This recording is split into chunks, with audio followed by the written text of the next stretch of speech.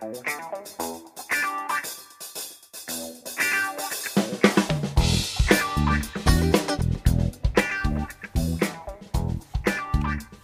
welcome to the Rogue Auteurs podcast. My name is Chad Durham. I'm Jake Hampton. And we are, this week, going to rank the movies of Spike Jonze, our personal preferences for the order of the greatness of Spike Jonze's movies. As usual, we tried not to talk to one another first, just because it's more fun and spontaneous. It was interesting with this one before we're gonna talk about some of the movies mostly that Jake saw and a couple that I saw, but I found that, and I know I say this almost every time, but I found that this was even harder for me than Jared Hess or Christopher Nolan. Really? Yeah, it was for me. And the Christopher Nolan one was hard because there were just so many. Yeah, that's There true. were 9, and I thought the quality was all really good. Here, I feel like, for me, the separation was even smaller than any of those, because there were only 4. Yeah, that's true. And they're all, in my opinion, again, we haven't talked a lot, super high quality. Okay. And so are Christopher Nolan's. Like, I'm not slandering Christopher Nolan, who's amazing and one of my favorites, and I think one of your favorites too. But Spike Jonze's are just so, ingenious and creative and weird, but in all the right ways, that I found myself having to nitpick to even find an order, if that makes sense. Plus, and this is, this will be shared later, one of his 4 movies I've seen a lot more times than the others. Me too. And that, and I think it's a different one for you and I. It is. And that gives bias to that movie, which is what it is, I can't. There are reasons why I watch the one more than the other. Because I love it, I watched it several times. Yeah. So as always, we'd love it if we had some interaction. We heard from some people on the Romantic Comedy podcast, at least a few people. Jen Palomino on Twitter gave some feedback on some things that she loved, and I know that Krista, who was our guest expert, got a lot of feedback from some of her friends who listened because she was on the podcast with us. So we'd love at CDurham99, at Jacob Hampton 26, and of course at Rogue Auteurs. And then you can comment on the Facebook page as well. But to jump right in, Jake has seen a lot of movies, and I'm especially interested to hear, he and I have talked, but to hear some of his thoughts on Moonlight, which he saw just a few days ago. But if you want to hit up some of the other ones and kind of, you can just run through them all, and then I'll come in with my lowly couple. I'll run through. Yeah, comment if you want. I've seen, so I counted 5. I've seen 5 movies in theaters since we last podcasted, which I feel great about. Nice. Yeah, me too. I guess I only wrote a review for one of them. And so you can read most of my thoughts about Certain Women, which I really enjoyed a lot. It's basically a collection of short stories about 3 different women, and one of whom is not Kristen Stewart, actually, which the advertising makes it look like it is. Yeah, but she's an outside force in one of the stories. Anyway, she's really good. Yeah. It's because the woman that story is about is pretty much a newcomer, and she's really great. Her name's Lily Gladstone. It's Michelle. Oh, sorry. Say her name again. Lily Gladstone, I think. Maybe. Probably. So it's Laura Dern, Michelle Williams, and Lily Gladstone with Kristen Stewart in the periphery of the Lily Gladstone story. Got it. Yeah. So it's really slow. It's the kind of movie it appeals to a really small amount of people, I think, just because most people want to go to the movies to forget about how mundane life can be and have a good time, and this is the kind of movie that wants to challenge that. But you can read my review about that. I go into that. But I recommend it if that appeals to you at all. Just a short story film. Nice. That challenges, life. Cool. Okay, another one I saw. I don't think I told you about this one. No, I took a sneak peek at your notes right then. My sister, Krista, also just recently saw that. Oh, Christine. Yeah, Christine. Yeah. With Rebecca Hall. Yeah, who is so good. I've seen her in The Prestige and then The Gift. I think that's all I've seen her in. Oh man, I saw her in something else she was really good in, and I can't remember what it is. But she's good. And all of our devices to look stuff up are currently being used. Oh, I know. But yeah, she's great. I like her a lot. Yeah, definitely. In the other movie that I can't remember, she was also very good. Yeah. So if you don't know, Christine is about I mean, it'd be interesting if you didn't know the history already, but since it's history, I guess I'll spoil it. But it's about a news reporter in the 70s who she shot herself in the head on live television. I was going to say live, right? Yep. Yeah. Mm-hmm. And so you can't make that stuff up. No, you can't. Yeah. So it's basically just a character study of her, Christine, leading up to that moment, what brought her to that place, basically. Rebecca Hall's amazing. I won't be surprised if she gets a Best Actress nomination. I don't think the movie would be nominated for Best Picture, but it's entertaining. It has a small feel. Just, I don't know, really self-contained. And it's you have Michael C. Hall in it as well. He's good. Oh, yeah. I like good old him. Dexter. Yeah. So yeah, if you like, I mean, it's dark, but it doesn't. I think it was overall uplifting and and reflective. Because with a movie that's going to that location, if you will, there's a sense of like dread, and I think even my sister said she liked it too, but she said you just knew what it was building toward, and that was hard. Yeah, because you knew exactly that it was going to end with this pretty tragic circumstance. Right, but it's not. It doesn't feel exploitative at all. Nice. Okay, so I also saw Doctor Strange. Oh yeah. Which you haven't seen. No, but I'm hoping this week. Okay. The kids want to go, and I think I'll let them go. So right, that we'll have to. It'll take some scheduling. So we can all go. Sure. Gosh, it's all. I never know how much to redo with my superhero rant. Well, yeah, I was gonna say. I texted Jake about it, and he just said like, not good enough really to combat superhero fatigue. Yeah. Which is the problem, and we've discussed it. Go listen to the Marvel Cinematic Universe one. We have. It's a thing, and it's really going to be hard for them to fully combat it. Right, because any origin story they do, I feel, is going to feel fatiguey unless they do something totally different, which this one was different kinds of stuff than you normally see, I guess, with like the whole trippy aspect of it. Right. But just as far as hitting all the same Marvel beats, it didn't feel much different to me that way. Even people who liked it, critics who gave it a positive review, said incredibly similar things. Mm-hmm. Like, I liked the weird stuff. I thought Benedict Cumberbatch was great, but ultimately it's the same plot line that you always have in these origin stories. Yeah. And I haven't seen it, and then the same kind of climactic battle scene that you normally see, and I was the initial like trippy sequence when he first gets. I can't remember all the terminology from the movie. When he first gets involved with Tilda Swinton, right? I was gonna say Tilda Swinton, right? Yeah, that sequence is amazing. That was worth IMAX 3D alone. But yeah, and even with like even the character. Obviously they draw from comic books, but I just felt, I don't know, you can only have so many middle-aged snarky white guys, you know, like once we get Iron Man, Ant-Man, and Doctor Strange all together, I think their personalities will all start to seem samey, yeah. But it's entertaining. I mean, it made a lot of money for a reason. It's. I wanted it to be better though, and I know I haven't seen it yet, but you know we've had a lot of similar thoughts, and I wanted it to be just this mind-blowing surprise of like, whoa, it's so weird and different, and takes you on this new trip. So, I mean, I'm a smidge disappointed even in advance of seeing it. Yeah, sorry. Oh no. Okay, and then I heard from everybody, not just me. No. Okay, I also saw Hacksaw Ridge. Oh. Yeah. Nice. I know. I don't know if I've gone on record, but I hate war movies. Oh, nice. Right. We talked briefly about Christopher Nolan doing a war movie. Oh, that's right. We did. We were interested because neither of us loves them very much. I don't hate them, but I don't love them. Yeah. I did like this one. I was interested in the premise, basically, of him being a conscientious objector. Nailed it. in unison.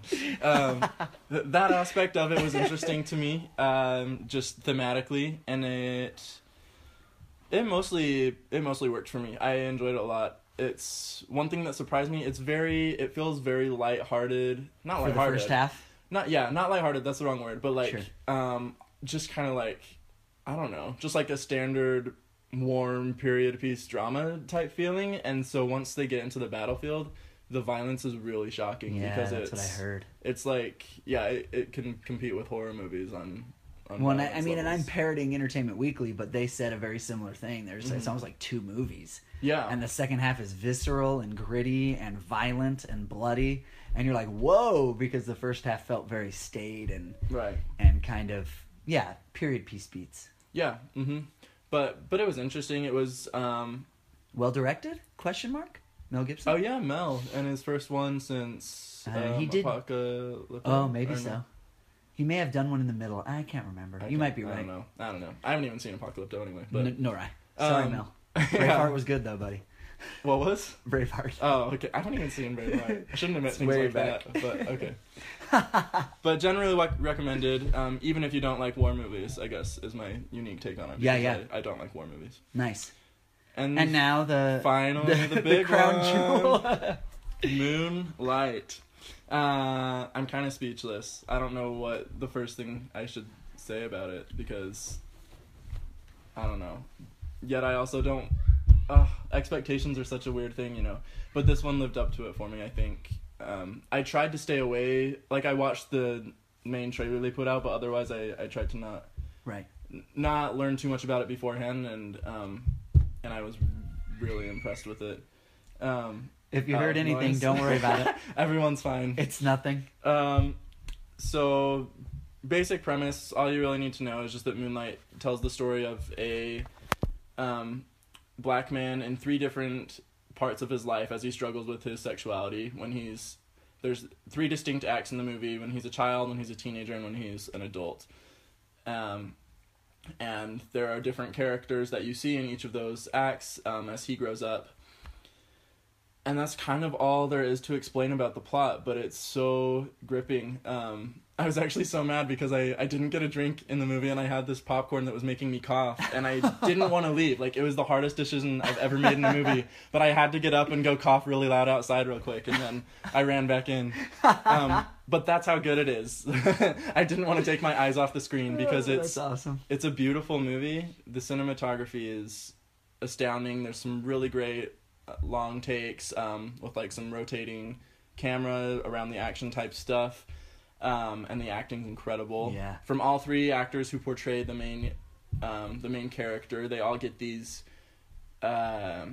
mannerisms and nuances that are very consistent. It seems like the same person, you know, having grown up. A lot of love for Mahershala Ali, yeah, too. Mahershala was great. Who played? He's in the first and the second, or all 3? Yeah, I won't say. Well, yeah. Sorry. Yeah. I don't know. I haven't seen it yet, but yes, I didn't mean to. I apologize. But yeah, he plays like a friend of his, or mentor-esque, but maybe shouldn't have been a mentor. Yeah, but overall should have. Well, nice. Well, yeah, it's all good. Yeah. I don't want you to say too much. I apologize. Yeah. Janelle Monáe, and I think her acting debut. We just saw a trailer for her, and she's in the movie about the NASA. Oh, that's these right. black women who work for NASA, and we thought that was her debut. I didn't know she was in Moonlight. Until right now, you didn't know? No, until right now. Oh, she's great in it. No way. Yeah. That's cool. So yeah, go see it. It's going to be talked about a ton. Oh, yeah. As the end of the year approaches. Hopefully a Best Picture nominee. Yeah. With what I've seen so far this year, if I was an Oscar voter, that's what I would vote for. But nice. But there's still a lot ahead. We have sure. La La Land coming up, Manchester by the Sea, things like that. Nice. What have you seen? Yeah, almost nothing, as admitted earlier. I saw on DVD from an old movie, but Midnight Special. The only reason I bring it up is because I like Jeff Nichols. He made Mud. He made this year's Loving that just is coming out right now, which is also an Oscar contender, with Joel Edgerton and with Ruth Negga. Yeah. And he made a movie called Take Shelter, and a movie called Shotgun Stories. I want to go back and see all of his movies. I've only seen Mud and Midnight Special. I want to see Loving. Yeah, the thing about Loving really is it, and he always has Michael Shannon in the movies. Yes. Who was in Take Shelter and Mud, and was one of the main characters in Midnight Special. Anyway, long story short, that movie came out a while ago. Shout out to Eric Wood, who's been on the podcast with us a couple times, who's a big Nichols fan, who told me I got to see Midnight Special. The cool thing about Midnight Special is its script, in that it doesn't leaves so many things unexplained, but not things you have to know. It just kind of lets you fill in blanks, and I liked that. It also has Joel Edgerton, who was then in Loving, and it has Kirsten Dunst, and then Sam Shepard, who was also in Mud. And it's about this kid, and Joel Edgerton and Michael Shannon appear to kidnap him, but it's actually Michael Shannon's son. This is all really early in the movie, no spoilers. And he has some special abilities, and they're trying to protect him, and he's been involved in like some kind of religious cult-like things, and it's about them going on the run and trying to keep him out of harm's way. It's really interesting. I don't know if I loved it as much as some people loved it, but it's really well made. Okay. And I love Jeff Nichols' tendency to write scripts that hit beats you're just not used to. I felt the same way about Mud, where I just wasn't sure where it was going. And when it ends, there's an ambiguity to it, but a satisfying ambiguity, which is my favorite ending in movies. My favorite feeling to have is, this is ambiguous, but I'm satisfied. Like, how'd you do that? It's the same. It's one of the reasons I love Children of Men, a totally different movie, but it gives me that same type of feel. So it's an interesting movie. If you like sci-fi and you like genre mashups where you really don't know, it's good. The other movie I saw was Trolls with my kids. And Trolls is good, and it's actually getting really good reviews. It's not, like, if you put it in the spectrum of, like, great movies, no. And it's not a Pixar movie, but it's so charming and so fun. It's just like a candy-coated confection. Okay. You know, like, there's no reason to see it unless you really love Justin Timberlake, you really love Anna Kendrick or Zooey Deschanel, or you have kids. And I happen to love all three of those actors and actresses, and I have kids, so we went on Tuesday. The songs are great. Timberlake's great. But yeah, it's silly, and it has a very obvious message. But it was fun, and my 3-year-old daughter and my 9-year-old daughter were cracking up the whole time, so it achieved what it was supposed to achieve. And I was not at all bored. It flies by. It's really fast. Okay. You know, so it's fun, but it's not like, oh, you got to go see Trolls. It's going to be in the best animated feature conversation. You know what I mean? Never know. It could be nominated. I could see them nominating it, but with Kubo and the Two Strings and Zootopia. I just don't think it'll be in the conversation to possibly win. No. And it may not even be nominated, but it could sneak in there with people who it has a really cool visual palette. Like, the aesthetic is fun. It might, it's nauseating in its colorful vitality, but in a way where it knows it is. And so it makes it kind of like exciting to look at. Right. Awesome. So Moonlight is definitely one if you're out there and you're either watching us now or you're listening on the podcast. We were doing this Facebook Live, by the way, podcast listeners. So if you were watching us when we said this or you're listening now, Moonlight is the big takeaway. And it has been for everyone who has seen it, and Jake is now included in that group. I'm the newest one. Yeah, the devotees, if you will. Yeah. And I'm hoping to see it this weekend, which would be really cool, because it's not playing a lot of places around us here. But today, the focus today is on the filmmaker Spike Jonze. Okay, Spike Jonze, those of you who are movie fans, or even if you just are a casual moviegoer, you've probably at least heard of his movies. He's made 4 in order. He made a movie called Being John Malkovich that I just rewatched for the second time last night in advance of this podcast, and then I read a bunch about it. Basically, Charlie Kaufman was a TV sitcom writer who wanted to be in the movies, who wanted to write movies. So he wrote this script. It was a mashup of some scripts he was writing. Oh, really? He took it to a ton of studios who all said, this is amazing. No one's going to make it. Like, basically. Okay. They all said, like, this is creative, this is beautiful, but I don't think you'll be able to get anyone to make it because I don't know how we'd make it and stuff. But then he took it to Spike Jonze, and Spike Jonze was like, let's do this. And Spike Jonze had just earned enough clout to make a movie. He'd made a lot of, like, music videos and some shorts. Mm-hmm. He's been in a few movies, too. He's most notably Three Kings by David O. Russell, where he's hilarious. Anyway, so Spike Jonze was the right match for Charlie Kaufman. They made Being John Malkovich. It got huge critical acclaim. I think 1 or 2 Oscar nominations, if I remember correctly. Catherine Keener was nominated, and I think the script was nominated, though don't quote me.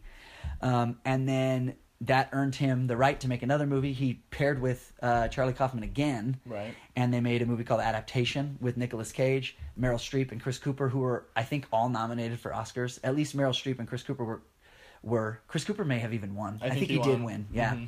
Mm-hmm. That was another thing Charlie Kaufman did, just mind-blowing from his mind about trying to adapt something, and then in trying to adapt it, writing about trying to adapt it, and then making that into a movie. It's incredibly clever. Yeah. Yeah. Jake grabbed his head if you're watching. Anyway, you're not if you're listening to the podcast. And then, so those two Charlie Kaufman wrote, and Spike Jonze then stepped in. And then he combined with Dave Eggers, and they wrote the screenplay. So no more Kaufman. They wrote the screenplay for a movie called Where the Wild Things Are, which a lot of you have probably heard of, an adaptation of Maurice Sendak's incredibly famous and beloved children's book. And then just 2 years ago, right? Not last year, 2 years ago. 3 years ago. 3 years ago, wow. 2013. Just 3 years ago, he wrote his first solo script and wrote the movie Her with Joaquin Phoenix and Amy Adams. Rooney Mara is in it, and of course the voice of Scarlett Johansson. Mm-hmm. Where there was some Oscar talk for her. She didn't quite get there, but a lot of Oscar talk for the amount of kind of emotion she was able to bring into a voice. So Spike Jonze is known and revered kind of as just this creative kind of genius. Yeah. Like he's a good director. He's a good director. And I don't want to at all, what's the word I'm looking for? Downplay his directing achievements. Right. But it's really, I think, the ideas he brings, even in fleshing out Kaufman's ideas or in understanding Kaufman's ideas in the first couple movies, believing they could be a cinematic experience and then delivering on that. Or the scripts for Where the Wild Things Are and, of course, Her, which he won an Oscar for, writing the script for Her. Yeah. Well-deserved for writing that script. So we just wanted to, I mean, I gave a little a background there, but if you don't mind me going to you first, Jake, you're like, what about Spike Jonze as a filmmaker? I mean, I'm going to leave it pretty open here, but what appeals to you, you know, regardless of how much you've loved or not loved all four, but what appeals to you, what makes him stick out as a writer, as a filmmaker? Why are we even doing this, you know? Yeah.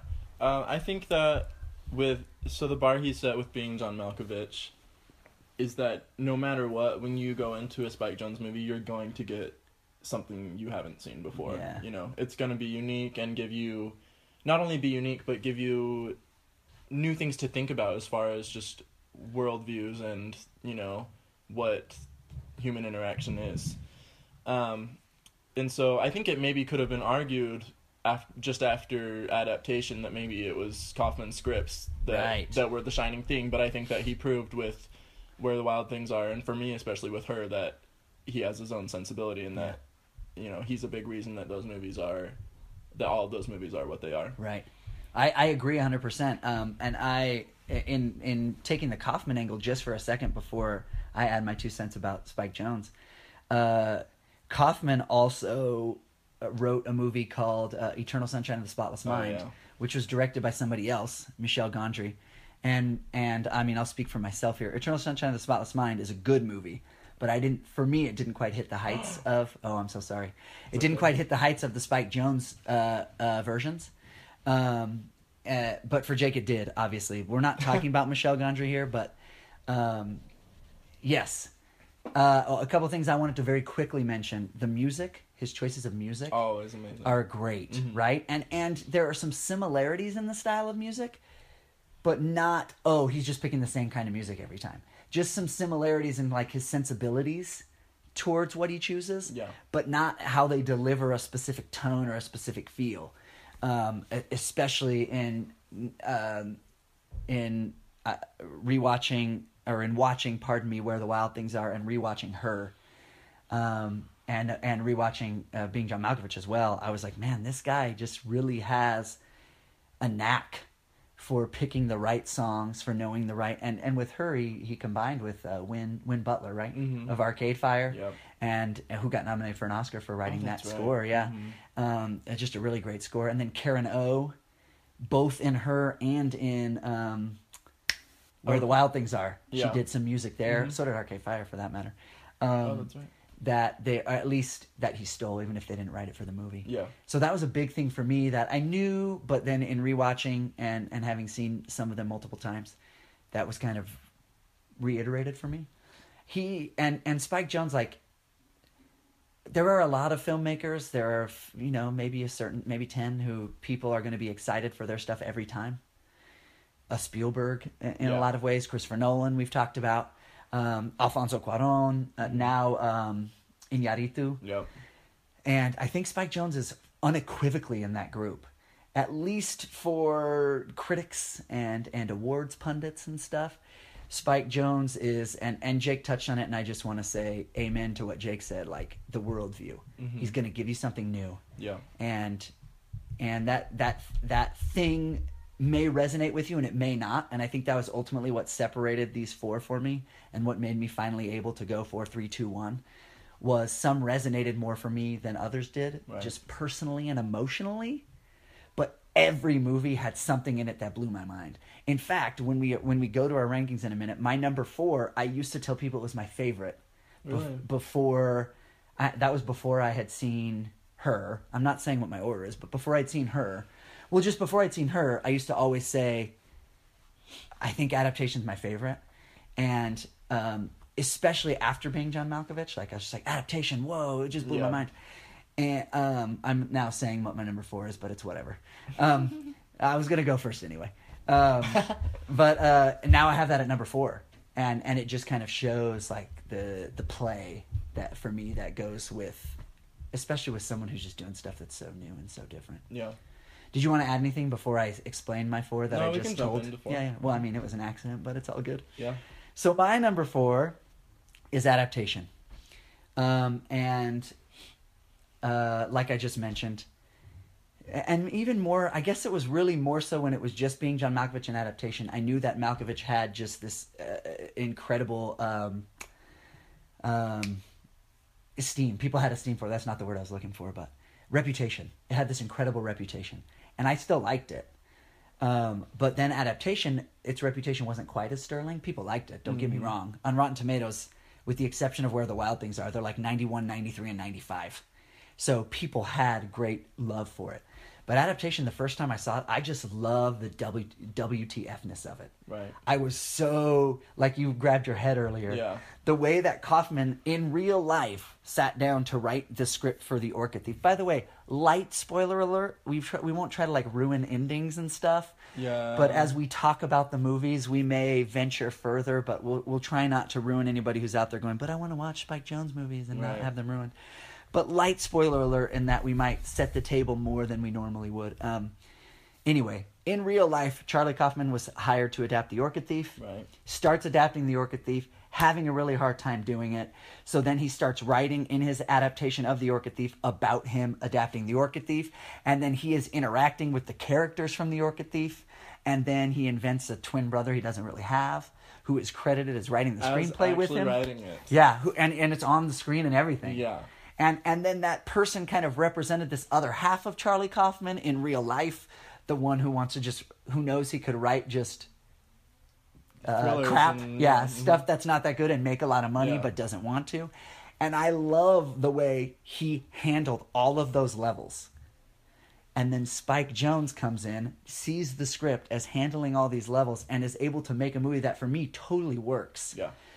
For me, again, doesn't go off the rails, and anytime it goes off the rails, it's purposeful going off the rails as part of the what he's doing. Yeah. And then ultimately, as like I teach a film lit class, I know I've mentioned that before, but we talk about adaptation, the art of adaptation. Okay. That is not the movie itself. We talk about the art of adaptation, and I think it had a lot to say about that. Yeah. It had a ton to say about. You have this other person's work. How do you put yourself into it without putting too much of yourself into it?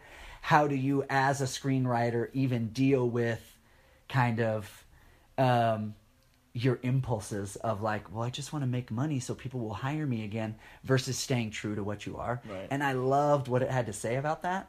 And again, I mentioned it in the intro. I think Spike Jonze brought to it, I understand what this is, and I'm going to pull it off. And I think that's what spoke to me when I first saw it. It was just like, whoa.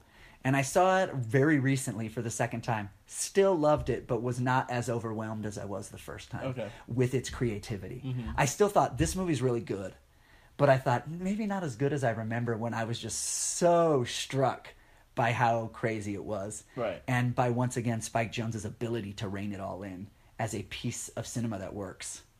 Okay. So that was my number 4. Okay. I'll save most of my comments about it for when it's not number 4. Yeah, it's not my number 4. I don't care. But I will say that was the only one of his movies that I hadn't seen before now. So I just watched it So I've only seen it one time, and it did blow my mind. Yeah. But I think that's interesting that you say that it wasn't as much the second time. Yeah, I mean, but I have thoughts about that I'll talk about. Yeah, but. Please. Okay, so am I doing my number 4 now? Please. Let's do it. This might make you mad then. So if you're out there, and you when we hit the number 4, sorry, podcasters, I'm talking for a minute to the Facebook livers. I can cut this out later. If you're out there, give a like or whatever, or comment right now, like, oh, I hated adaptation, or, oh, cool, I'm so glad Jake has it later, it's one of my favorites, or whatever. Yeah. We'd love to see that later when we run it back. Okay. All right, sorry. No, it won't make me mad no matter what. Whatever you say. No, I'm serious. No, yeah. Also, what I remembered, flashback to October of 2009, I think I saw you in the theater when I saw this movie. Which my number 4 is Where the Wild Things Are. I think you were like a couple rows in front of me and we like talked about it after. No way. Yeah.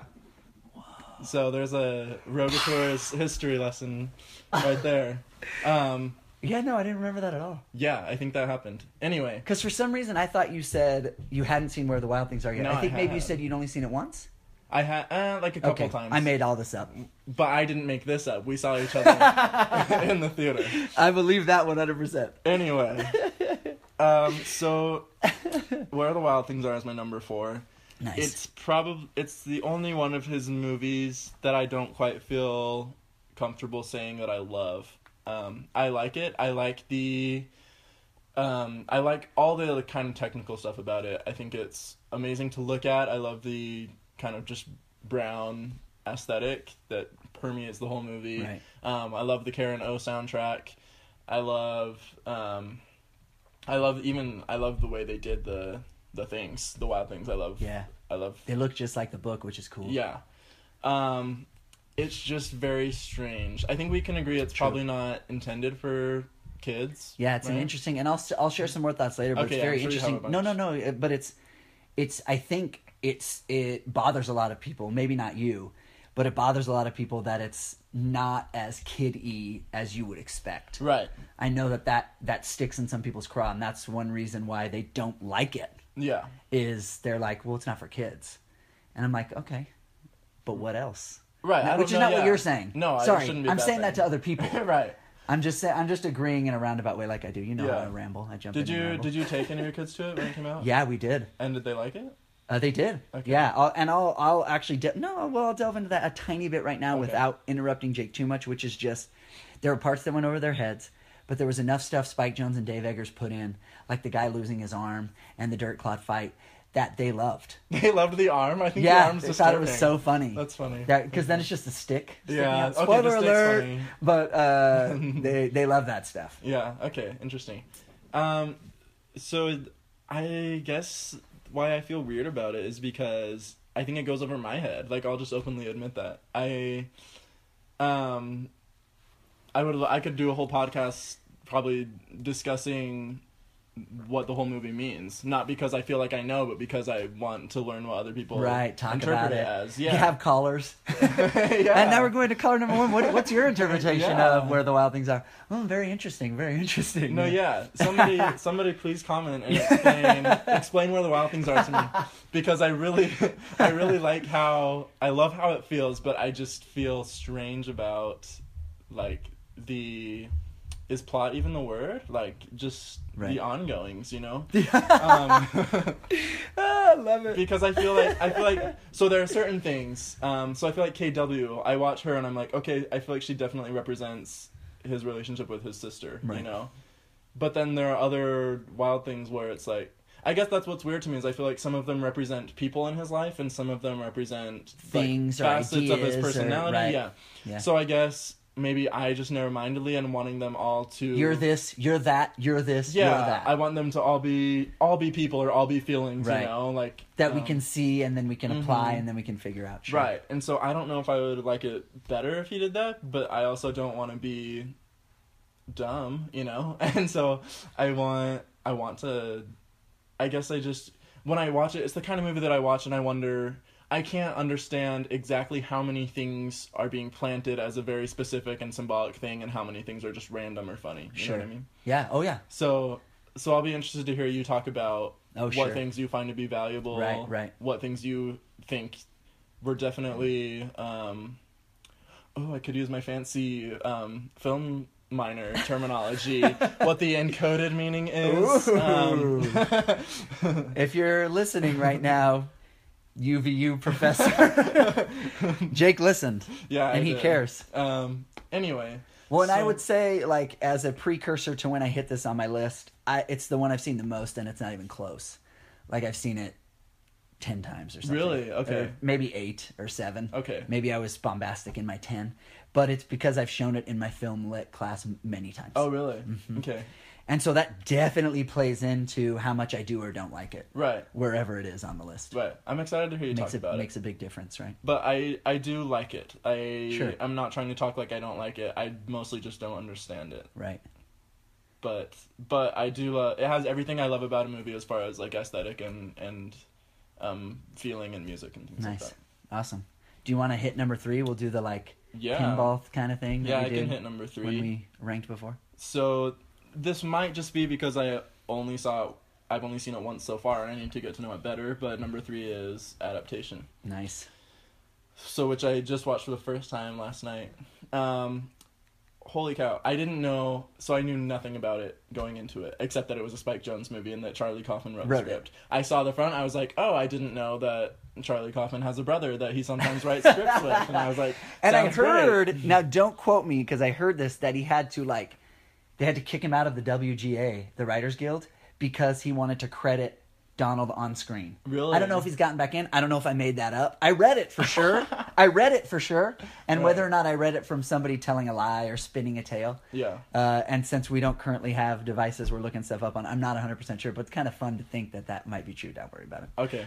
No, I just have my notes anyway. Oh, good. So yeah, I was shocked when they're like on the set of Being John Malkovich at the beginning. I was like, this is really meta. Self-indulgent for a second film, but I love it. Yeah. Yeah, very meta. Funny, right? And then I thought it was very funny that. So I had no idea. I didn't read a synopsis of this movie beforehand. So Which I think is kind of fun. It's really for fun. this movie especially. Right. Yeah. Maybe more so than any movie I can think of. Yeah. All I knew was that Nicolas Cage's head was like a broken vase on the front of it or whatever. Flower pot. Yeah.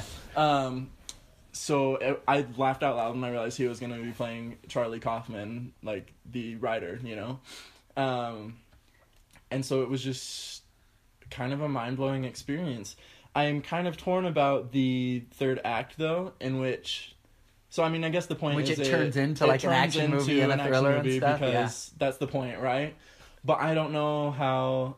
That's why I think it's interesting that you said your mind wasn't blown as much the second time, because I don't know how much that whole sequence would hold up for me. Right. Like, I think I would get bored of it during second viewing, like subsequent viewings after everything that we sit through before that is just this genius. It's like, whoa, you know, kind of commentary on all these different things. Yeah. Which, as an on and off aspiring screenwriter, this movie was... I could say the same thing.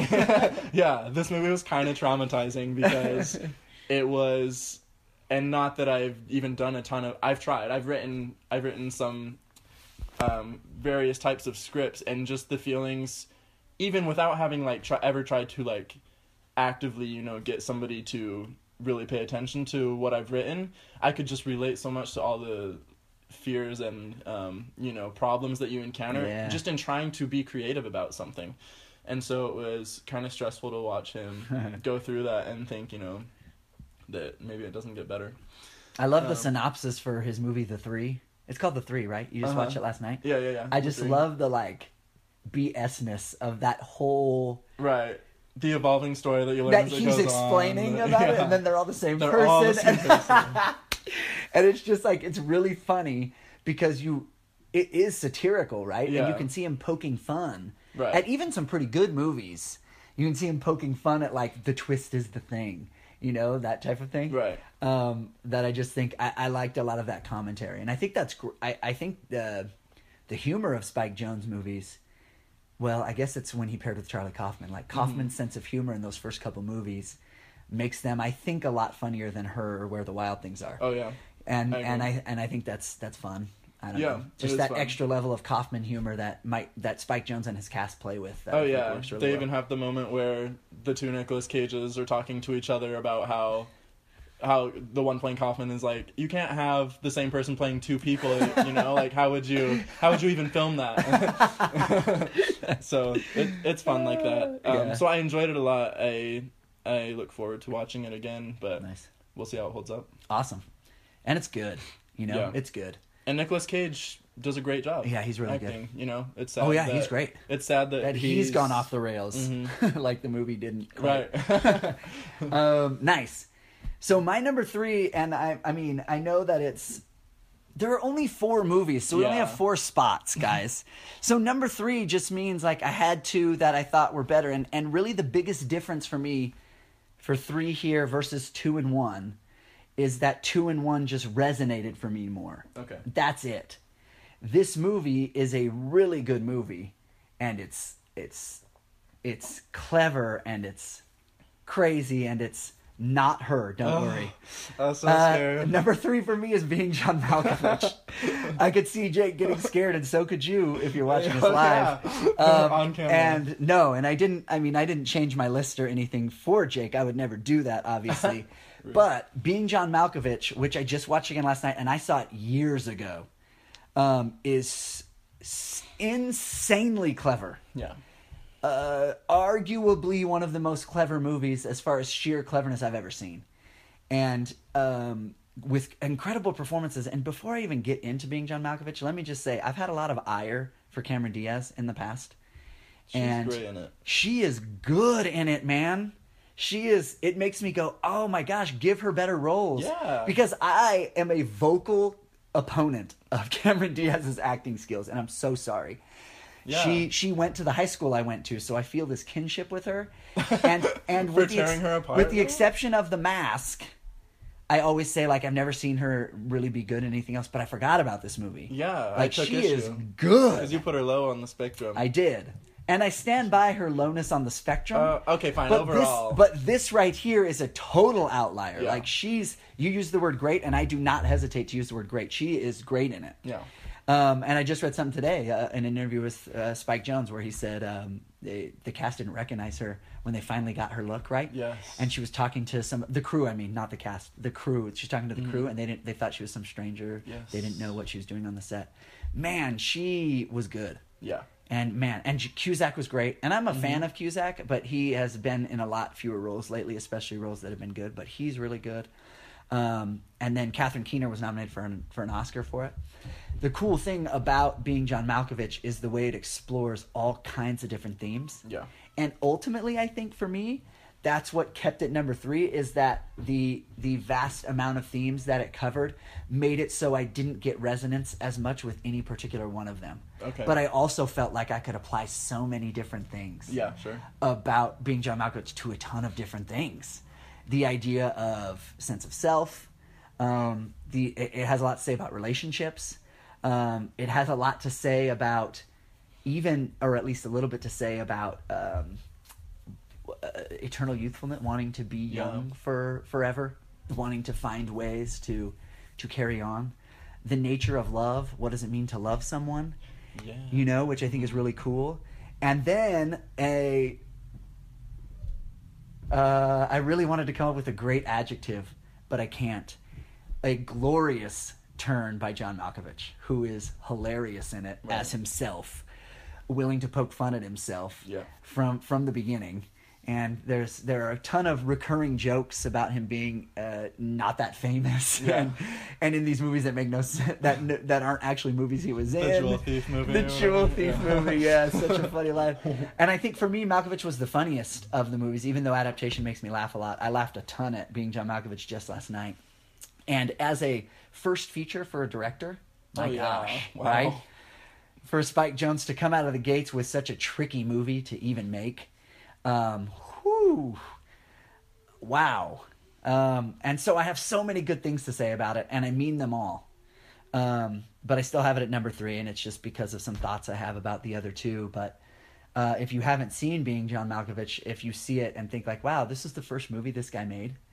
And it's one of the reasons that I support him making so few movies, because, and I know you only liked Where the Wild Things Are, which is fine, but for him to make 4 such high quality movies, I'm glad that he takes so long. I think it shows in especially the scripts for his latter 2, Where the Wild Things Are and Her, that they spent a lot of time on them and made sure, which obviously are the 2 I haven't said yet, but that he spent a lot of time crafting those and coming up with what they were going to look like. Right.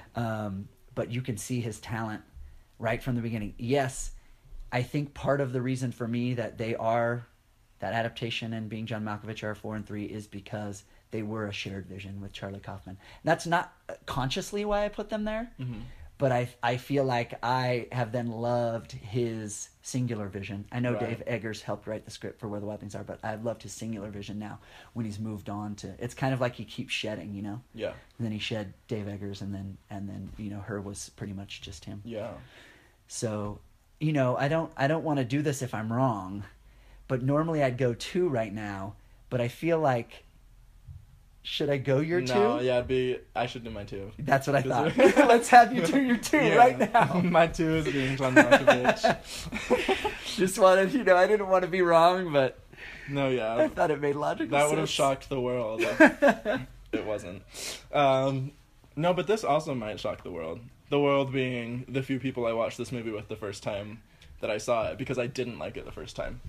But the second time it really clicked with me, and now I feel like I love it pretty much. I think what I struggled with really the first time was kind of what you talked about with like the themes being so broad. Right. Because I feel like it touches on so many things, but it doesn't delve into them. So and it's I still agree with that, even though I think it's a pretty great movie. No, me too. But just with things like, so Maxine is like, oh, Lottie, I only love you when you're Malkovich, you know? And so, like, that's, like, a plot point, but, like, the movie doesn't intend to, like, dive into the psychological reasons for why that Not is, deeply. You know? But it allows us to. But then it can feel like a cop-out of, like, well, you didn't even know. You just kind of threw whatever you wanted. And then, right. Right. Yeah, but I think overall I like it. I like that there are so many things like that it can just throw out there, and that alone is enough for you to think about it and enjoy that kind of psychological part of the movie. And kind of with that, one thing I really struggled with the first time was, it's not necessarily the quirkiness, but just kind of like, and you mentioned that the movie has things to say about what it means to love someone. It's so weird to me how quickly everyone starts talking about being in love with each other. And so it's just kind of this weird, like, it's this weird thing where, like, the next thing that happens in the movie is this person loves the person, you know? And, like, it doesn't... The dialogue just feels very strange to me because of how everything happens so fast. Like, it just, like, jumps because that's what the story needs to happen. But I know that Kaufman and Jones know that, you know? Like, well, a lot of those things are played sometimes for humor. Right, it's true. Like, at the risk of saying too much, and I'll just be careful here, when 2 characters try to kiss another character at the same time, like, that's funny to me. Yeah, right. Like, I laughed out loud last night watching it. And at the same time, though, did they really earn them both going for that kiss at that time? Like, not necessarily in the way that we normally give a movie a burden of earning that moment. Right. But the quirkiness of it is funny. Yeah. And then it adds this level of them both going after this. Like, it adds something to the script, but it happens so quickly. Yeah. And stuff like, I guess stop listening if you don't want to be spoiled, but, like, yeah, and when he, like, pulls a gun on her, you know? Yeah, and then it's pretty sudden. Yeah, it's so sudden, and then they just, like, resolve it right after, too, and they're like, okay, actually, yeah, I still love you. So, things like that, I understand that it's intentional, but that I didn't like that the first time. Yes. But the second time I could recognize it as kind of a fun exercise in this is what happens next because this is where we want to go, you know? Well, it's in danger of being cleverness for cleverness' sake. Yeah. And I think people who maybe don't like Being John Malkovich would have that exact same criticism. Mm-hmm. It's just like, well, it's just trying to be weird and crazy and clever, yes, but not in a way that ever actually focuses on something that we're going to take with us. Right. As humans, as people watching this movie and wanting to take something with us. Yeah. Sorry. No, I'm pretty much done. I really like Catherine Keener in it. She might be my favorite character. Yeah, and she didn't win an Oscar, but she got nominated. Yeah, and probably worth mentioning. She seems to be Spike Jonze's kind of one of his Muse. go-tos. Yeah, because she's in 3 of the 4, right? Yeah. She's not in Her, right? No, she's not in Her. And I guess she only appears in adaptation as herself for that one little thing. Playing her character in Being John Malkovich. Yeah. Well, and she's not even in Where the Wild Things Are all that much. No. Technically. But I do love her in it. But yeah. But she seems to be around when Spike Jonze is involved. Yeah, most definitely. So yeah, I like it a lot, and I want the world to know it, because I kind of criticized it, and just said I didn't like it the first time I saw it. I love it, and I don't care who knows it. Yeah, it's an interesting movie, mm-hmm. and I think if and I mentioned this a little bit before, but as my last thought, as it was your number 2 and my number 3, I think if it did deal with some of those things in more depth, like, it definitely would have been much higher for me. And maybe number 1. Okay, yeah. But as I see it, I watch it, I think about things, and it still dissipates a little quicker than I want it to. Yeah. It doesn't stick with me in the same way that some of these other movies do. Right. The 2 that I have ahead of it. So with that, I'll do my number 2. And this was the hardest call for me, and I want to make sure to say this, like, we struggle with these personal lists, because you want to explain, and you don't want to act like you're trying to be different than just to be different. Yeah. But it is I mentioned I've seen Where the Wild Things Are. I'm not saying what number 2 is yet, but I've seen Where the Wild Things Are a lot more times. And so I feel like I've thought about it way more than I've thought about Her, which are the only 2 I have left. And I told Jake, he came in here, we were trying to get Facebook Live set up, and we were 5 minutes before we were going to start, and I said, I'm pretty sure I feel strongly about my number 1. And it was torture for me. If you follow us on Facebook, or you're my friend on Facebook, you saw me mention, that it was more torturous for me than it's ever been.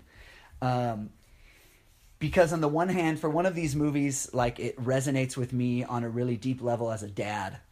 And then the other one is undoubtedly a better made movie, I think, that has a lot to say about the way we live, and has an incredibly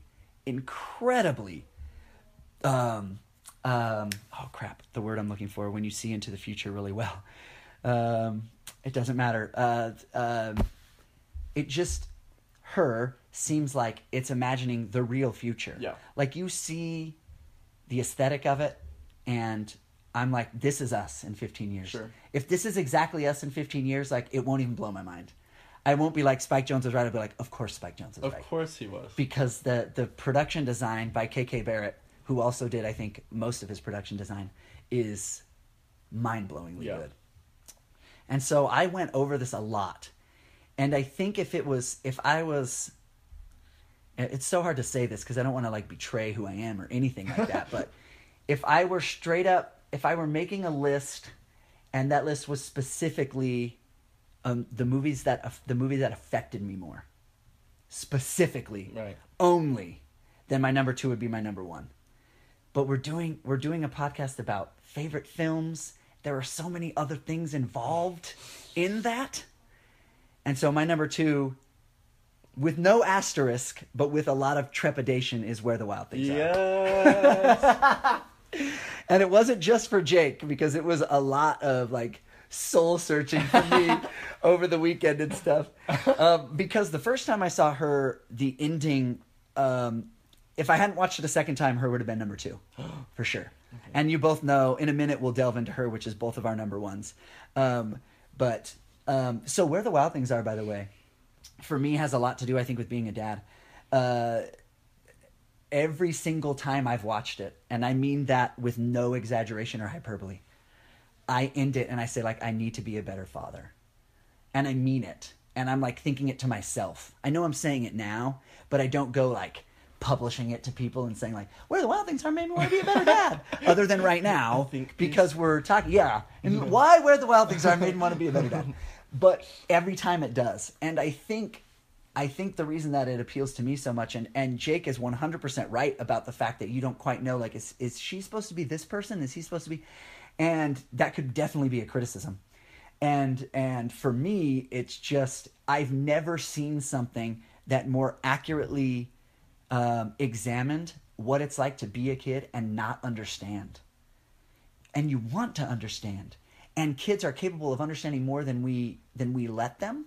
We shield them from a lot more, or maybe I'm speaking for myself. I shield my kids from a lot of stuff that they probably could comprehend, but I don't want to bring it up, and I don't want to blow their minds, and I don't want them to lose their innocence and their naivete. And I've never seen a movie capture that in a way that so accurately before. And it's in a symbolic way. And I know, like, for a lot of people, it was the idea that, I mentioned this earlier, it doesn't adapt the book well. Mm-hmm. Cool, that's an appropriate criticism. But I preach that the book and the movie are different things in everything. Mm-hmm. And I'm always like, then read the book, and that's a thing, and watch the movie, and that's a thing. And this isn't what you said at all, but a lot of people who like, you like Where the Wild Things Are? I've gotten that a ton of times. You like that movie? Like, oh yeah, I kind of love that movie. And they're always like, but it wasn't like the book, or like, but the book is so different. I don't care, I'll go read the book. I love the book. Yeah. I read the book with my kids. We own the book.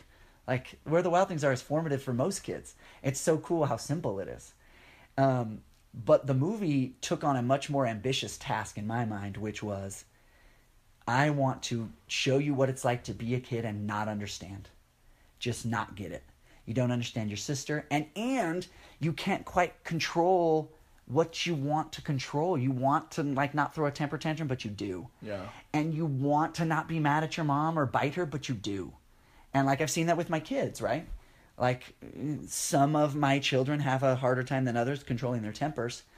And you can see that they want to and they're trying to, but they can't. And they don't understand why they can't get the thing that they want. And to me, it's so elegant how he goes into this world. And I love that it's, like, weirdly ambiguous if it's a dream or not. I know it's a dream, okay, people out there listening. But they're purposefully ambiguous on the idea. Because he runs out, he gets on the boat, he actually... Yeah. And then when he comes back at the end, it's implied it's the same day, even though it seems like he was gone for a long time. But it's really elegant to me how they're all just trying to help him make sense. And that's why, for me, I like that they're all these things. Because it's like, he's not smart enough to be like, and this represents my mom. And this represents what I'm feeling. Yeah. And this represents this. It's just him trying to make sense of it. Right. It's just him going like, I don't get it. I don't get it. And I want life to be easier to put in a box. And I'm just a kid. And I want to, like, understand things. And I want my mom to talk to me like I'm an adult. But I don't. Because I'm still a kid. Yeah. And all of the contradictions of that are elegantly on display. Even though it's not, this is this and that is that. And this is this and that is that. And ultimately that spoke to me in a lot of ways. Like, every time I watch it, I love the kid. I want to hug him. I want to tell him it's going to be okay. And there are some bizarre sequences that I like, but I can understand people just being like, what's happening, right? But it's Spike Jonze, too. Yeah. We just talked about the 2 Kaufman scripts, as well as... Oh, no, we haven't gotten to her yet. We just talked about the 2 Kaufman scripts, right? And they're full of just what the heck just happened, right? That's true. And so, I mean, there's like the owls that they knock out of the sky. Terry and it's so whatever, Bob and Terry. Bob and Terry. Nicely done. Thank you. And the part where he jumps into her throat. Yeah, it's and so she kind weird. of holds him in there. Yeah, and it's so bizarre. And I would never say like, no, it's not weird. Well, yeah, of course it's weird. Yeah. But to me, it's a kid. It's a kid trying to make sense of this. So Right. it's all these weird things. Jake Anch asked earlier, we took my son Chase. I don't think Savannah was old enough or even born yet. Oh, yeah, because it was 7 years ago. So. Okay, so she was born, but we didn't take her with us because she was 2. And tons of stuff went over his head. But he loved a bunch of stuff. He laughed at a lot of stuff. And for me, I'm not saying it's a kid movie. Mm-hmm. But I like the way that it doesn't pander.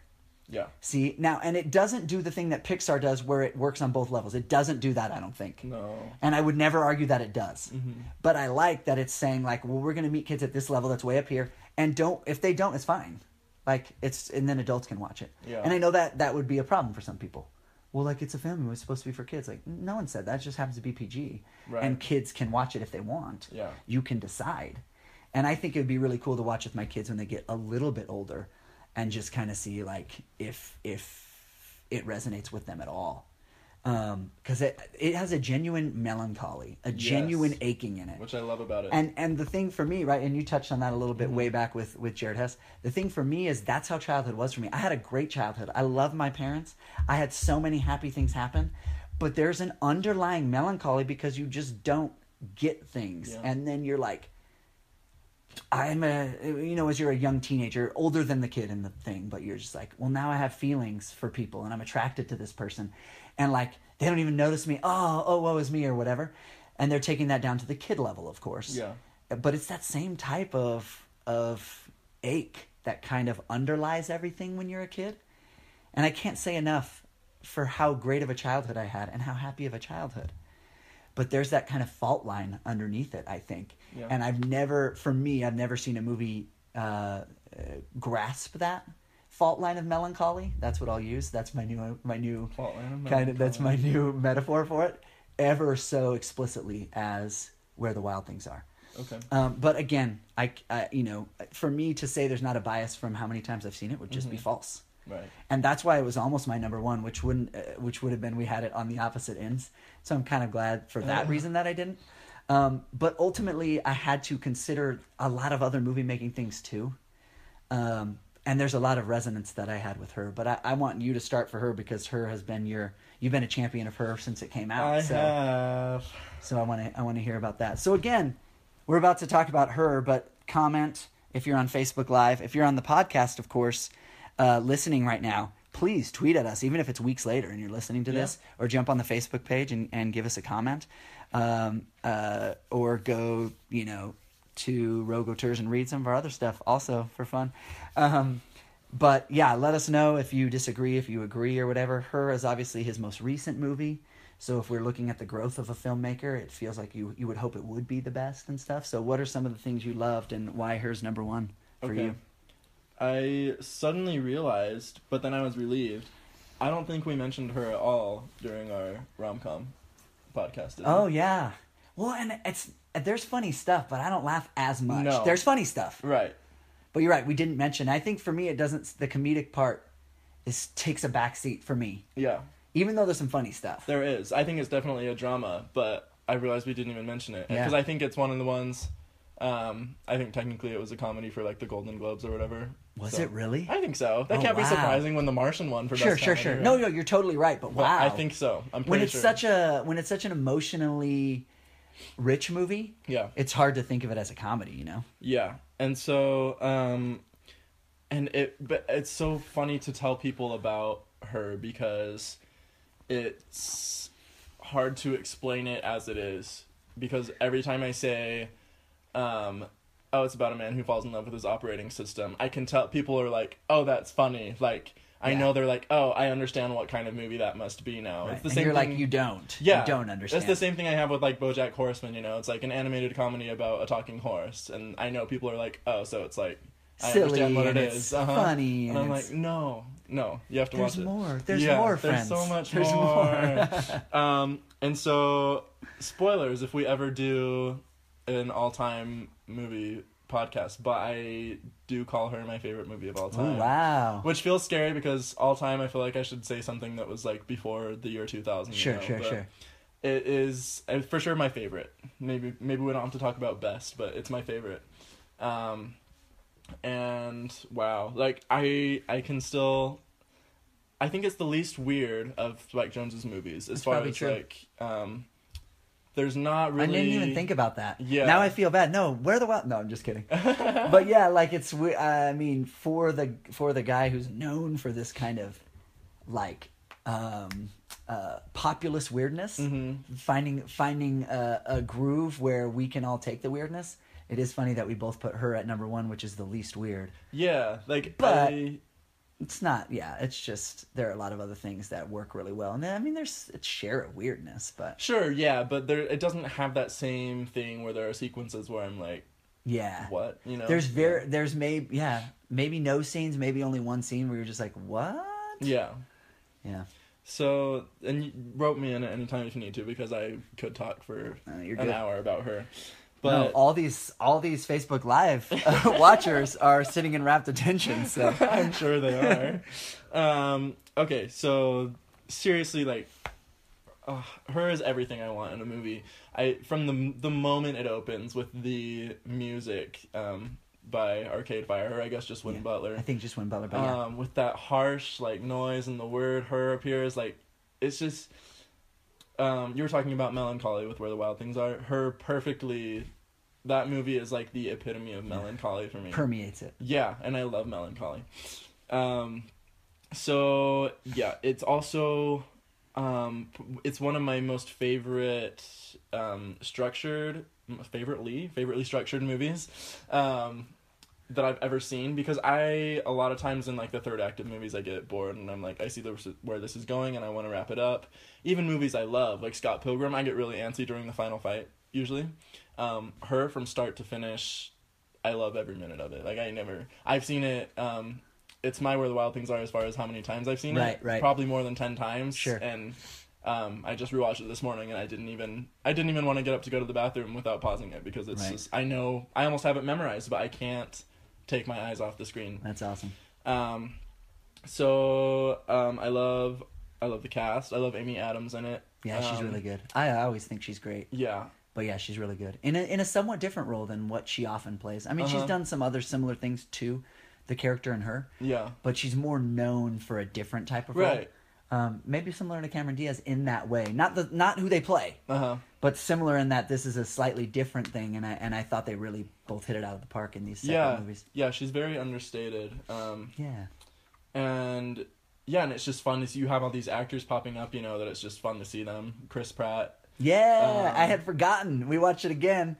I just watched it on Friday, and oh my gosh, I forgot last time that Chris Pratt was in this. He's very funny. He has some funny delivery. I love, right after Theodore tells him that Samantha's an operating system, his cool. It's just, I remember that exact line. Yeah, that was very funny. It's so good. You have Olivia Wilde showing up as his date, Yeah, in a bizarre scene, but not bizarre in the way that it sounds like from like Where the Wild Things Are and stuff. Mm-hmm. But just in she gets to craft a character in like 5 minutes. Yeah, and they charged her, or the script charged her. I mean, and Spike Jonze does a great job as well. Mm-hmm. With but we need you to kind of embody these things so we can think a lot of things about you, and you're in and you're gone. Yeah, and she did a really good job, I thought. Yeah, yeah. And just the script. I'm so glad it won. It did win, right? It won. Yeah, he won. Okay, yeah. It was kind of the culmination, I think, too, of all these 4 movies. Yeah. And a lot of people feeling like it was his best work as a writer and as a director. Right. To give him like kind of the dude, you're doing it. Yeah. Which I hope he's working on something else, because I can't, there's nothing I don't like about that script. Yeah. If this was freaking 2006 and I was still like putting quotes into my Facebook profile, I would put every line from Her, because there are so many good quotes and monologues. Like, her name's even Amy in the movie, I think. Amy Is it Adams. Really? Oh, I didn't even remember that. But she has so many, when she just talks about her, like there's just so many good scenes where she's just talking about her marriage, and it's so fascinating to listen to and hear the insights about relationships. And I love her monologue about, we're here briefly, I don't want to make other people happy. And it's almost like the antithesis of what we talked about with Being John Malkovich, where it delves into every theme really deeply. Yeah. But in ways that don't feel like, because sometimes they feel like, well, they just talk about the themes. Oh, no. They're talking about things. But they're talking about things like real people talk about things. Yeah. That happens to be delving into these themes. Right. And going deep into these ideas. In a way that is not usually seen. Yeah. If that makes sense. Mm-hmm. Yeah. And it's a movie favorite scene ever. Spoiler, don't listen, I guess, if you haven't seen Her. But the end, the breakup, is just beautiful to me. When everything Scarlett Johansson Who says, knows who's breaking up? Oh, just kidding. Oh, yeah. No, you're fine. I love everything about that. I wrote a whole paper just about that scene for one of my classes once, because it's amazing. The way he's staring at like the dust particles on the bed, and then it morphs into this snowy, just like landscape, that this he's like just trudging place. Out there, right? Yeah. Wow, it's incredible, and it makes me cry. When he's giving you too some of the and I think Spike Jonze has been a good director, but he's graduating into a great director, and he, I mean, there aren't showy camera moves and stuff, but he does a lot of subtle stuff like that, like the fade from the dust to the snow. Some great scene transitions.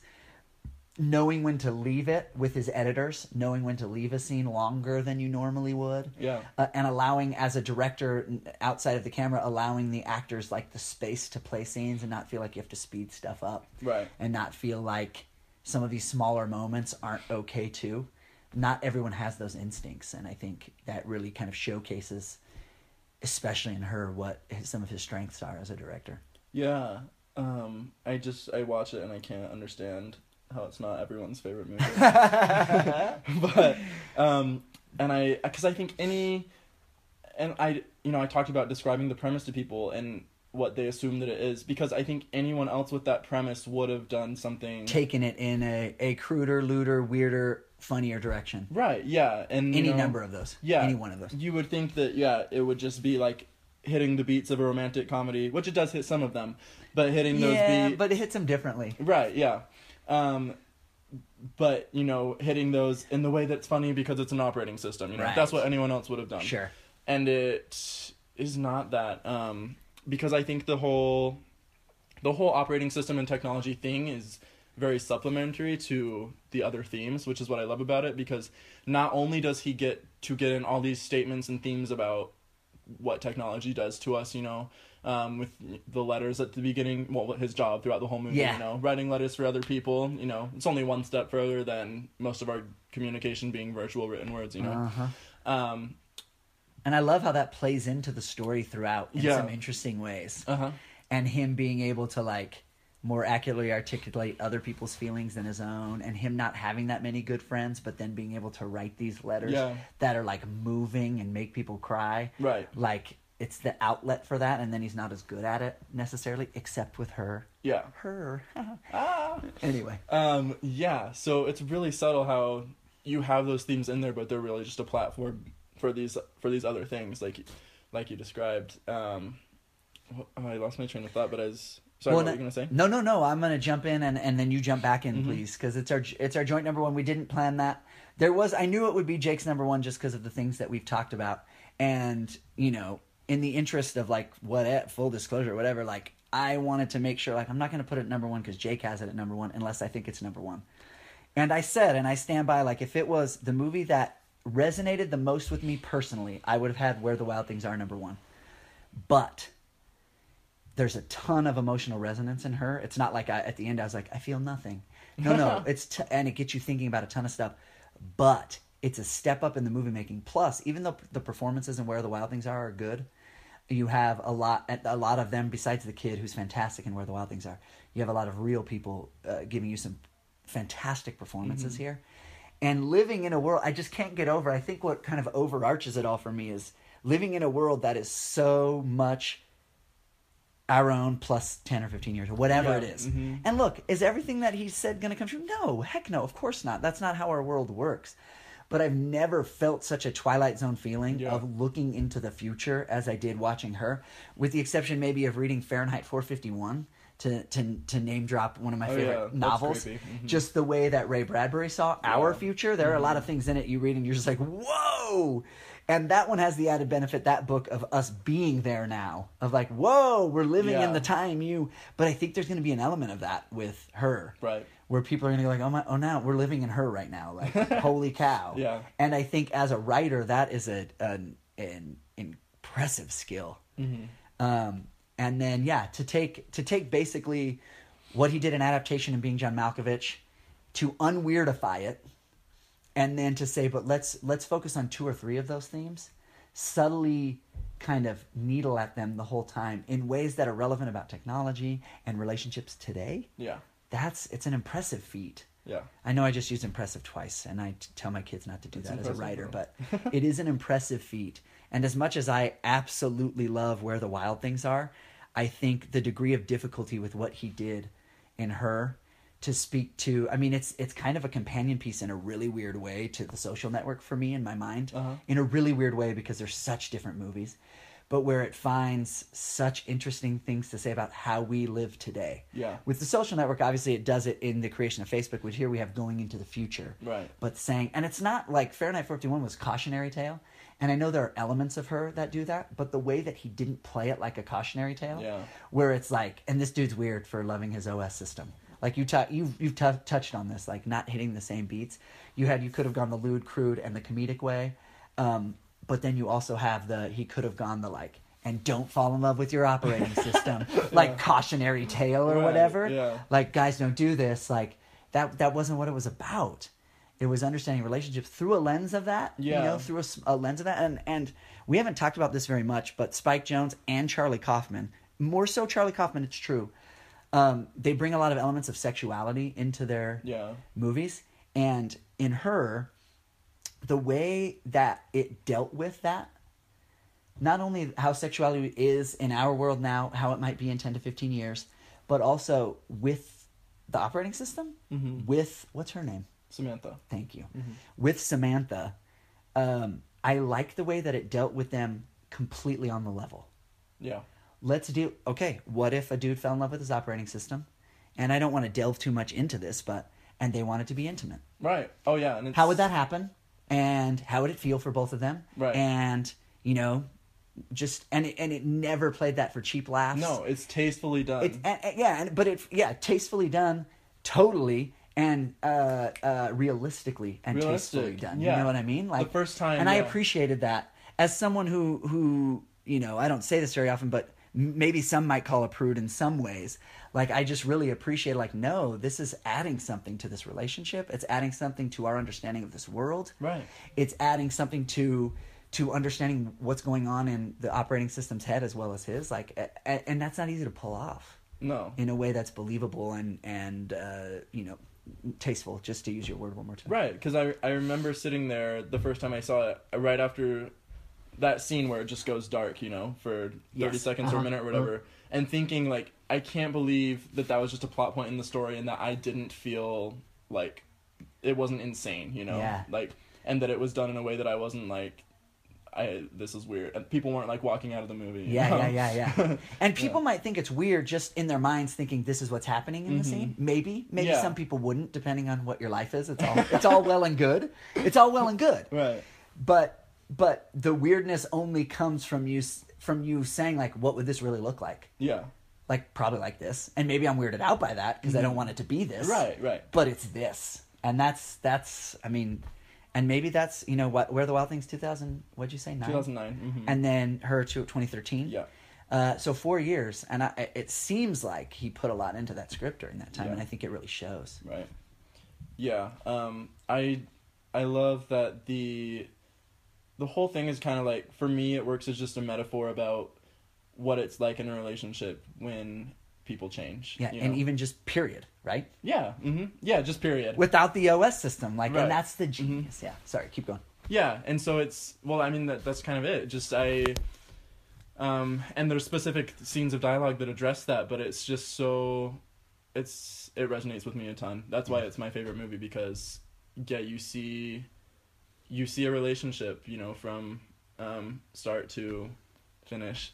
But it's amazing that it was such an accomplishment that that's what it's about and that it feels the way it does. Yeah, and I need to say one last thing, because I reviewed it when I watched it the first time on DVD, and I gave it a B+ on the site. And a big part of that for me was I had some, what's the right word to say? Personal issues? That's wrong, because it sounds like I'm talking about something. I just mean the way that I dealt with the ending, I didn't like it. Okay. The first time. And I said that in the review. I said, to me, it just built up to this moment, and then it felt very, I don't even know what the right word is.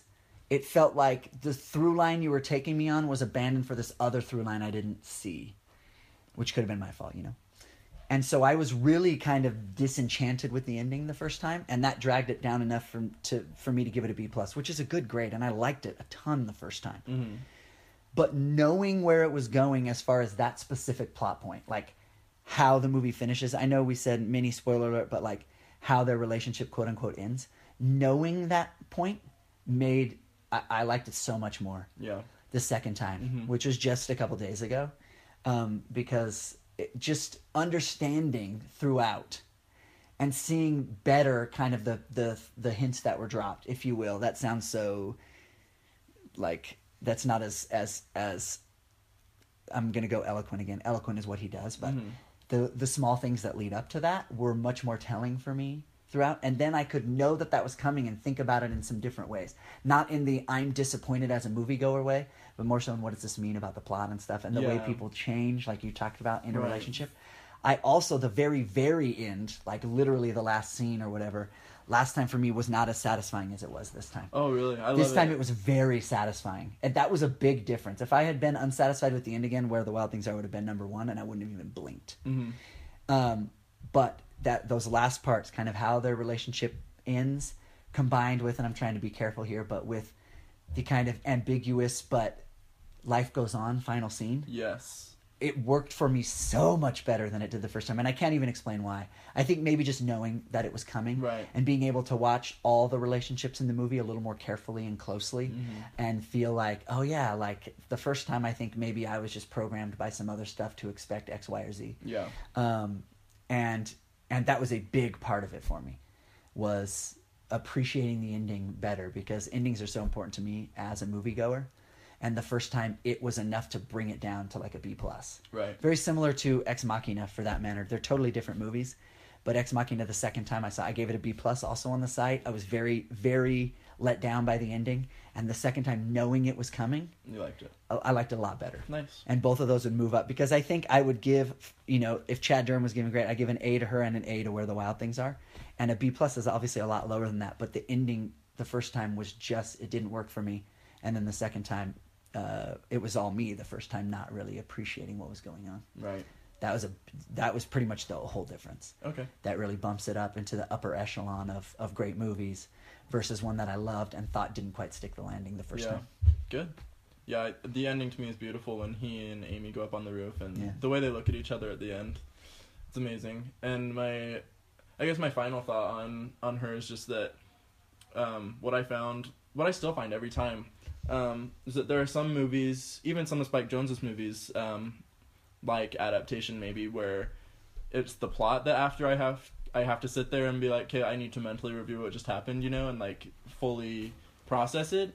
With her, I have the emotional equivalent of that. Like it's nice. A lot for me to emotionally digest, and it takes me a minute to. You just have these emotional scenes. There's so many of them.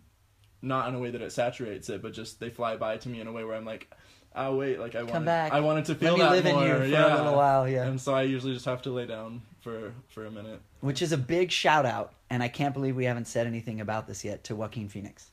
Oh yeah, who is amazing. He is amazing, and just really creates a character that feels like a real dude. Yeah. A real creepy dude. Awkward in some ways. Yeah, that scene is yeah.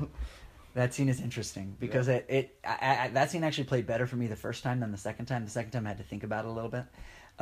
But yeah, there is a creepy aspect to him in some ways. But also he has a lot of friends and he does okay. And I love the way that it kind of gives us this disconnected world without ever dwelling on the disconnect. You see people talking to their the whole time, but it's not like, don't let this happen to you. Anyway. But Joaquin Phoenix, I feel like we would have been remiss if we didn't mention what a strong performance he gives. Fantastic. In it. And then there's a really, I shouldn't say bizarre because that harkens back to Being John Malkovich, but silly cameo by Kristen Wiig in a scene that is just... Sexy kitten. Yeah, it's very weird, but like totally in the world that they're living in. Like I'm only... anyway, I'm only weirded out because of her character. Yeah. And she seems like a person who could really be a person, but I don't want that person to exist. and she's very funny. She's just a voice. Bill Hader's actually a voice too, but he's only in it for a second. Yeah. He's the voice right before her, I think. You just hear him for a second. Yeah. Anyway, the short version of this is you should see... I say all four. Jake says probably all four, but at least the other three, I say see Where the Wild Things Are because it's important, I think, in like a challenging movie experience, and for that reason I think people should see it. Yeah. And if you've seen them before, I would highly recommend seeing them all again, because I think all of them benefit from a second viewing. Yeah. Even though with adaptation I didn't appreciate it as much, I think you benefit watching them again to really understand in the first couple what Kaufman and Jones are doing, and in the second couple what Spike Jonze is doing as a filmmaker, as an idea man, as a purveyor of what is life. Yeah. Which is pretty cool. Alrighty, thank you. And if you've been on Facebook Live, we really appreciate you being with us. Movies you're excited about, really quickly? Haven't Anything? seen Arrival yet. Yeah, I'm planning to go on Tuesday. Okay. Hopefully, this Tuesday for Arrival with Amy Adams, Jeremy Renner. It's done by Denis Villeneuve, who did Sicario and Prisoners. And I'm excited. It's getting crazy critical acclaim. Yeah. And I'm all on board with him. And it's shot by the Selma guy who also shot A Most Violent Year, Bradford Young. Oh, okay. And I'm all on board with Denis Villeneuve after seeing Sicario, which I just thought was a masterpiece of movie making. So right. I'm excited to see if this can resonate, maybe even more than that, because that was a colder movie, Sicario, but with some movie making that just knocked me out. Mm-hmm. Also excited, of course, about Fantastic Beasts. Yeah, the reviews are starting to come out, and they're like measured. They're like good. Yeah, it's fine. Yeah, I know. And now I'm like, I want to avoid reading them because you don't want me to be kind of affected by that. Right, and also on the indie side, I believe Korean movie called The Handmaiden, coming to a theater near us this week. Nice. And then I think Loving's the week after that. So some good stuff coming up. Yeah, Loving. Mike Nichols, if you've seen Mud or Take Shelter, or even Midnight Special, I've heard it's pretty straightforward. Loving, like. Maybe it's not going to like wow you with the plot points, but it's such an important movie, and the two of them are supposedly just really, really good. Right. I only know her from Agents of S.H.I.E.L.D. I saw her in Agents of S.H.I.E.L.D., yeah. But she supposedly is just lights out. And then go see Moonlight. And I'll go see it as well. Cool. Yeah, thanks. Thank you out there in Facebook land, and thank you on podcast listeners.